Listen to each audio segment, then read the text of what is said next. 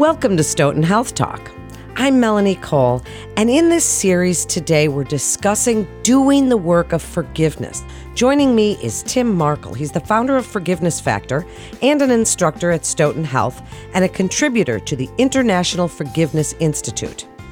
Tim, it's a pleasure to have you on for this very important series on forgiveness that we're doing.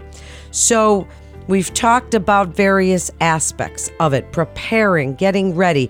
Now we're time to talk about doing the work of forgiveness. So what can you do? What do you do once you've decided to forgive? So one of the things that you're going to find, Melanie, if you look around, is there are different models of forgiveness. And a lot of these models these days are backed with scientific studies. One of the models that I'd like to use is from Dr. Robert Enright, who's with the International Forgiveness Institute, and he breaks forgiving into 4 different phases. So first, I'd just like to introduce the phase, and then we can dig into a little bit about whichever phase that you think would be the most interesting today. But first, there's an uncovering phase where we try to figure out why is it that we're feeling this way. A decision phase, what are we going to do about it? Then there's the work phase where we start to put our mind and our body and our emotions toward healing. And then there's the deepening phase, which happens at the end of the forgiveness journey. So is one of those hitting you today that you'd like to talk about? Well, I like them all because these are all things that all of us are going through. Is there a way you can hit all 3 of them? Absolutely. So in the uncovering phase, what we're looking for is a realization, one, that I have been hurt, that I have been unjustly hurt.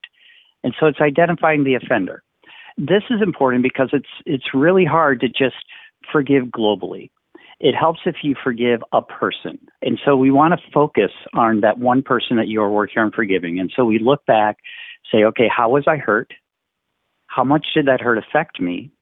How much did it change the way that I feel? And then, how am I going to move on from this? How is it affecting me today?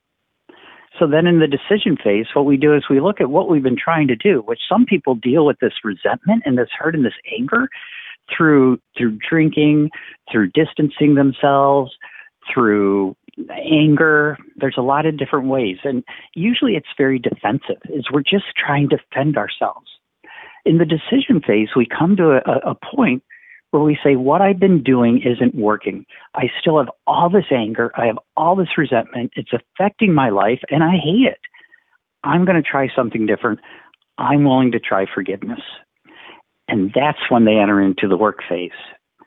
One of the first things in the work phase is trying to take a better look, a different look at who the person is. So this is where we talk about rehumanizing the offender. Are they more than just their actions? We start to work toward laying out their humanity. Are they similar to us? Are they worthy of respect? And we start talking about how everybody has inherent worth. And hopefully through this discovering this work, they are feeling more empathy and compassion toward the offender.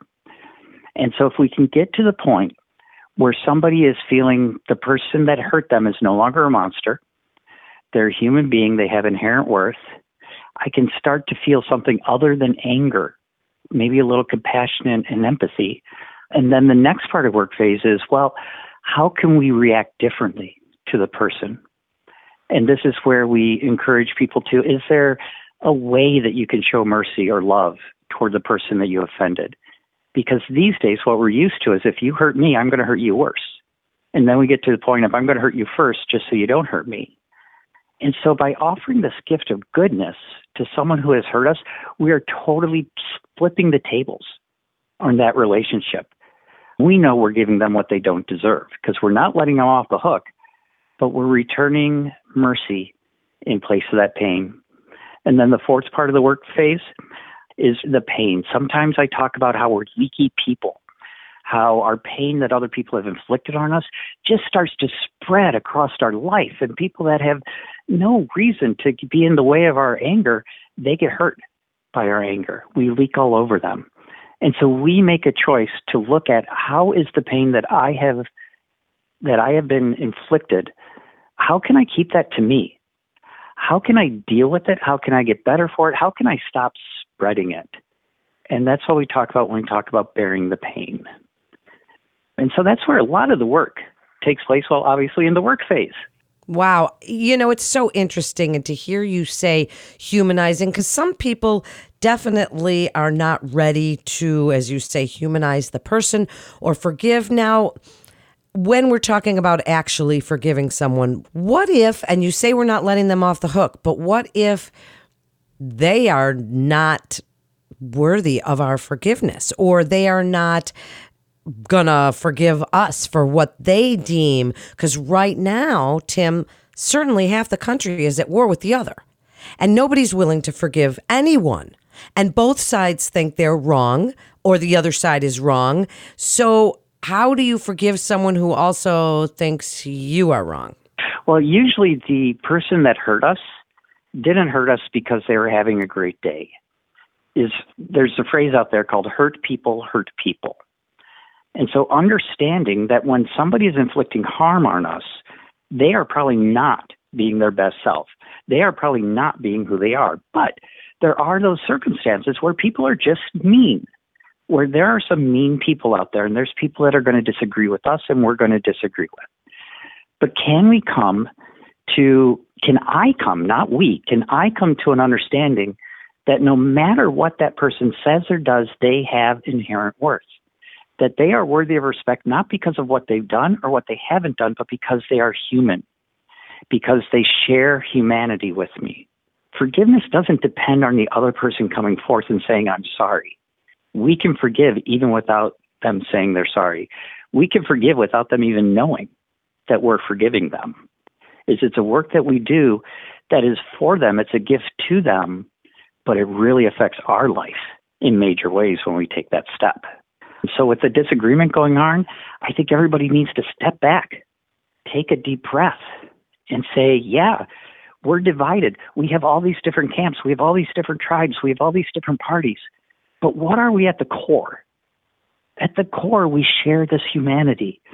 At the core, we get rained on and we get sunshined on. At the core, we all get hungry. At the core, we all get sad.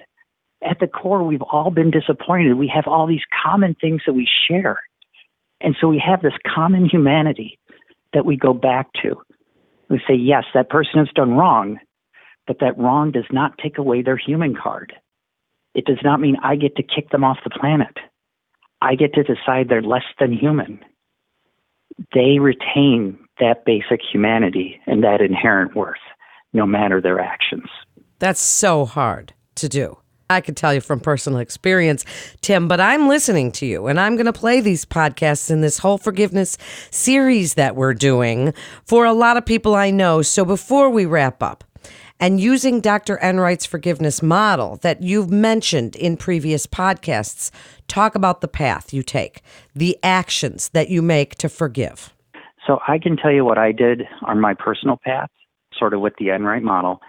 And that's that I had to come to realization. I had a lot of trouble with my dad. He was an alcoholic. He wasn't really around when I was growing up. And so I had a lot of resentment toward him. And I hated him. Let's just be blunt about it. I really hated my dad. The first thing I had to do was come to a realization that his life growing up wasn't easy either. I knew his dad. His dad was not a great person at times. He struggled with alcohol. Well, was he choosing that? Or by the time that I was born, did the alcohol already have control over him? And it was running his life. Could I find any redeeming qualities in him? Did he do anything good? And I gradually started to look at him in a new way. I decided that I couldn't just sit back and say, you're an evil person, you smell like a brewery, you smell like a smokestack, blah, blah, blah, you're horrible. I had to change my point of view of who he was. And I had to think that he could be more than what my image of him is.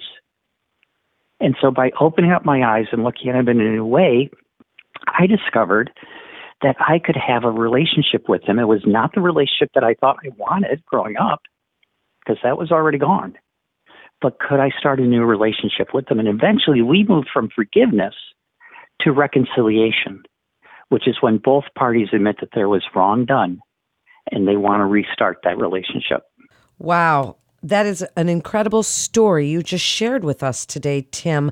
I want to thank you so much for that. And we're going to continue this series in other podcasts. So listeners, keep listening to this whole series and share these shows with your friends and family, because I think right now, of all of the times, we all need to learn a little forgiveness, and it doesn't matter what your situation is. I'm sure we can all learn from these podcasts. So thank you so much, Tim, for sharing that with us today. And you can head over to our website at stoughtonhealth.com and forgivenessfactor.org for more information. Always remember to subscribe, rate, and review this podcast and all the other Stoughton Hospital podcasts. I'm Melanie Cole.